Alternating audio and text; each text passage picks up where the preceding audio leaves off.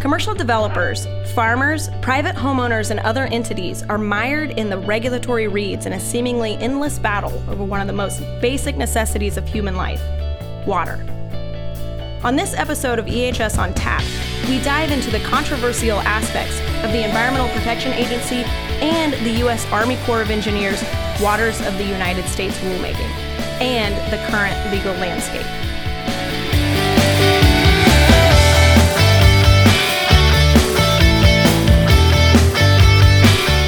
Hello, and welcome to EHS on Tap, an environmental health and safety podcast from BLR. I'm your host, Emily Remmel. On each episode of EHS on Tap, we'll discuss emerging legal, regulatory, and policy issues with industry experts and the impacts to everyday environmental and safety professionals. EHS on Tap will run the gamut of contemporary environmental issues including water, air, waste, as well as cover a wide variety of safety issues. On this episode, Wading Through the WOTUS Waters, we talk with attorney and water expert Stan Millen with the law firm Jones Walker in New Orleans about the ongoing regulatory and legal dispute and the significant implications over the five-word phrase, Waters of the United States. Mr. Millen has been practicing environmental law before the courts and agencies for over 40 years. He also teaches curious law students the intricacies of environmental law. Stan's legal expertise extends to wetlands, which we will hear much about today. Welcome to the podcast, Stan. Thank you. I'm glad to be here. So we're here today to talk about the evolution and controversy over regulating water resources in the United States. But to fully understand this controversy, we have to know where it began. Stan, can you enlighten us on where this controversy started? It started in the 1970s, right after the passage of the Clean Water Act. There was an initial controversy over what type of waters were covered by this new statute. Traditional waters like navigable rivers, or did it extend beyond that to more land-based areas and wetlands? And there was a case that heard this initial controversy in 1975, and that's called NRDC versus Callaway, which ruled on the environmentalist side and said the Clean Water Act covers more than traditionally navigable waters, and set the stage rulemaking that over the years expanded the scope of waters covered under the Clean Water Act. Now, the Act itself covers many programs. It's not just one thing. It covers oil spills, end-of-the-pipe discharges, reportable quantities for chemical and oil spills, national contingency plan for cleanup of contaminated areas, and also what we'll focus on here, I think, is Section 404 of the Clean Water Act, which deals with waters also, but in particular captures wetland regulation. So I think that covers where it started and how it got going. So this has been obviously a big deal for the agencies, especially the EPA and the U.S. Army Corps of Engineers, for the better half of the 20th century and on into the 21st century. But what really makes this a big issue for the person that probably doesn't know so much about the regulatory landscape or waters of the United States? What really drives this home to somebody that isn't quite familiar with what waters of the United States really means? Okay, I guess the first comment I'll make is the rule in question here, which is a final rule by EPA and Corps of Engineers under the Clean Water Act on waters of the United States, but it's popularly called by an acronym WOTUS. And that acronym does tend to distort or confuse what the real issue is, because the statute itself, Clean Water Act, uses the word navigable waters, and that signifies navigability has some role to play in what waters are covered. But later on in the statute, the navigable waters are defined to include waters of the United States. So are we talking geography or navigability or something in between? But because the Clean Water Act covers many programs, the use of the word WOTUS tends to be confusing because the regulation in play here tends to expand jurisdiction mostly in the wetland area, and it's not that clear cut because the other programs are affected too, but they're hardly more than tweaked by an expanded definition of waters. But wetlands is significantly impacted. It's just like using an acronym tends to confuse, just like the government uses the acronym EJ, environmental justice, to refer back to issues of environmental racism, but EJ takes on a life of its own and tends to confuse the issue. But on the WOTUS rule, which I'll sometimes call the new wetlands rule, just not to be repetitive, it essentially will impact developers, state highways, farmers, and many other private and commercial entities because it does expand waters. I should say that the WOTUS rule, or the new wetland rule, is not really about safe drinking water per se. This rule does not deal directly or much at all with safe drinking water. The Safe Drinking Water Act does, and one program under the Clean Water Act, the End of the Pipe Discharge program, does somewhat, but the rule here really affects an expansion of jurisdiction over wetlands. And EPA has done a good deal of advertising and marketing that the rule is for clean water, which is partially true, but kind of clouds the issue about wetlands. Here, I'll read one of their advertisements. Clean water is important for drinking, swimming, and fishing. We need it for our communities, farms, and businesses. But right now, 60% of streams and millions of acres of wetlands across the country aren't clearly protected from pollution and destruction. In fact, only 1 in 3 Americans get our drinking water from streams that are vulnerable. So again, the focus is on, in the marketing of the rule, because EPA wanted to chill congressional efforts to halt the rule as well as sell the rule to other communities. It seems to be on drinking water, and really only indirectly does this rule affect drinking water. And on the wetland part, it doesn't really affect it at all. So the significance is this rule boils down to a federal land use control. Many view the new regulations as a federal land grab. Does that mean that the federal government will have authority, or in the water world, jurisdiction over streams in private backyards or puddles or the like? Can you briefly comment on the federal land grab issue at play? Well, if the regulation expands inward from truly navigable waters to more semi-dry, semi-wet areas inland, that would be more areas that the federal government can control under the full wetland program, which requires permits, mitigation, etc., and may in fact delay or kill projects. And issues there is could a ditch that flows water during a heavy rain be regulated? How about a puddle? How about a small stream? Now, the regulation does give some clarity by saying certain wet areas are not regulated, like prairie potholes, and also exempts some other areas, some ditches, some ponds, like on golf courses. So if a golfer hits a ball in the water, it's not necessarily regulated. But the outrage is that if the rules expanded inland too much, then it's affecting areas that are mostly dry year-round and that are only occasionally wet. We're not talking about the controversy affecting flowing streams or coastal marshes. We're talking about the effect on more dry areas. And yes, that could be backyards, and there are cases about people developing houses on backyards, although most likely we're dealing with impacting larger developers, highways, etc.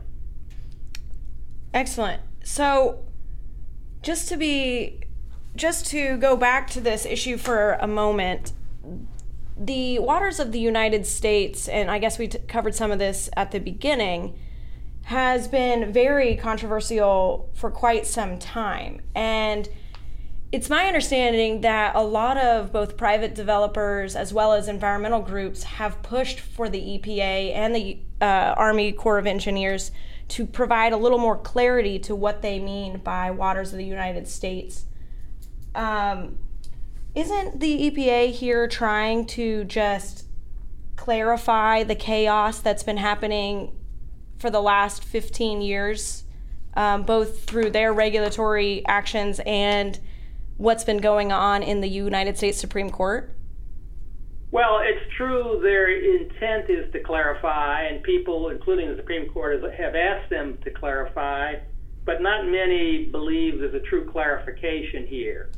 There is some clarification, like I mentioned before. Certain areas are excluded from regulation, but as the EPA giveth, they take away. For instance, a ditch is on dry land is not supposed to be regulated, but then they add if it's near floodplains or if it drains into navigable waters, it is regulated.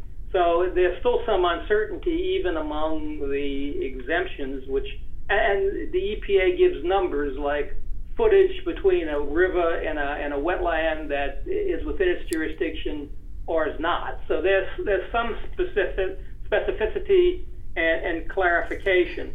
But what hurts, I think, is the fact that they marketed drinking water as a reason for the rule, which is only indirectly true. Like I said, there's really an underlying expansion that affects all the Clean Water Act programs. But like I said, also it's more like a tweak in some programs, but it's a significant change because it is expanding in the 404 wetland program. And what makes that so in particular is that Justice Kennedy in the Rapanos Supreme Court case in 2006, and he was a concurring justice in that opinion, and his idea of a significant nexus comes out of that opinion, and the agencies have adopted it, including in this rule as a governing device for wetlands. In other words, even if the Clean Water Act focuses on navigable waters and flowing streams into them, significant nexus means that as long as some wet area, including a wetland, has some hydrological or ecological connection, a significant one called significant nexus with that flowing waterway and navigable waterway, it's regulated. And that could be 30 miles inland. And that's a far cry how far significant nexus attaches. So although the Clean Water Act is trying to protect the flowing and navigable waters, and it's really regulating adjacent and nearby wetlands as habitat to protect those waters, when you have this significant nexus test that stretches miles inland, you create an artificial tether between maybe a more remotely located wetland and the flowing water. That's legal fiction. But that legal fiction is apparently what the agency will use under the rule to regulate a land area, be it private land or a state highway, etc. And EPA also, in support of their rule, had a scientific study that found that even upstream waters and wet areas have a significant effect on downstream waters, and that's covering the wetland miles away from the navigable river. And that notion is true. Everything on Earth is connected somehow to everything else. But that godlike view has never been a test of regulatory jurisdiction. And really, the EPA is using the word upstream to really connote more, further inland, dry areas inland having some significant nexus to waterways miles away. So most people think it's an expansion, a subtle expansion, and the most significant impact is the regulation and coverage of wetlands. So more dry land that happens to be occasionally wet, inland, miles inland from a waterway, could be covered by the statute. affecting private, public, and commercial projects. Right. So, Stan, you also mentioned the most recent U.S. Supreme Court case, Rapanos in 2006, and the significant nexus that concept that Justice Kennedy came up with. And I just wanted to get your take on where this final rulemaking came through last August and was put on hold through the courts across the country. I just wanted to see your point of view or hear your point of view on what else is going on in the legal landscape and what do you foresee in the future for the waters of the United States, or the Clean Water Rule, or Wetlands Rule, as you called it. Well, the rule was immediately attacked judicially by various private and public groups, and there's initially a controversy under the Clean Water Act as to whether a federal district court initially can hear the challenge to that rule, or is it properly in a federal appellate court. And the Sixth Circuit was one of the first cases to take on the rule, and it, first of all, stayed the rule nationwide. The rule was final in August of 2015, but it was promptly stayed around October of 2015. But there are a number of other cases pending in the district court level outside of the Sixth Circuit, and another circuit court, the 11th Circuit, has a similar case. So the Sixth Circuit has ruled that appellate courts do properly have jurisdiction over the challenges to this wetland or WOTUS rule. Now, whether other circuits will agree or not is an issue, and so we may go a couple of years just having courts decide which type of court, a district court initially or an appellate court initially, gets to decide whether the rule is valid or not. That is it properly an exercise of federal jurisdiction under the Commerce Clause? So more procedure than on the merits. On the merits, these courts will eventually reach the merits, and obviously the Supreme Court will get the rule sooner or later, but we're looking at years, I think, to resolve whether it's a valid rule or not. So, and the Supreme Court has other cases pending right now that touch on the rule, although they don't deal with the rule. One case is the Hawks case, and that deals with another procedural issue of when a landowner contacts the agencies, the Corps and EPA, as to whether or not they need a permit. Information is required by the agencies, and the agencies, particularly the Corps of Engineers, makes a wetland call called a jurisdictional determination.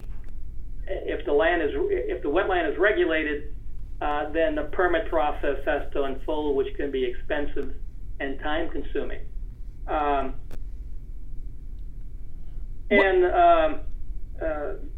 The point there is, once the agencies say we have jurisdiction, there's virtually nothing a landowner can do until a year or two later, after they fulfill the whole permit process, and then almost why bother if they get their permit at a price. So the Hawks case is over the issue of whether a agency jurisdictional determination or a wetland call is final agency action subject to judicial review at all. Right. And we have a split in the circuits, and the Hawks case will probably be deciding that in a couple of months. This summer, right. So also, Congress has had its hands in the Waters of the United States rule, or WOTUS rule, and have attempted to halt the rule. Can you comment on Congress's role in the future outcome of this? Well, of course, all this depends on future elections, who the future president is, and who's going to be nominated eventually to sit on the remaining seat of the Supreme Court. Congress's efforts to block the rule have been unsuccessful, and part of EPA's media blitz a year or so ago was attempts to persuade constituents to advise their congresspeople not to pass a bill that would stop this new rule, and it hadn't stopped. The rule goes on until a court stopped it, at least temporarily. Right. It stayed. Right. Yes, Congress could be another means of re-reviewing the rule depending on the outcome of the courts, and of course we have the courts battle continuing. So it's a never-ending battle. Right. Well, excellent. That is all the time we have today. I'd like to thank our guest on EHS on Tap, Stan Millen, for being with us and discussing the controversy of the WOTUS rule.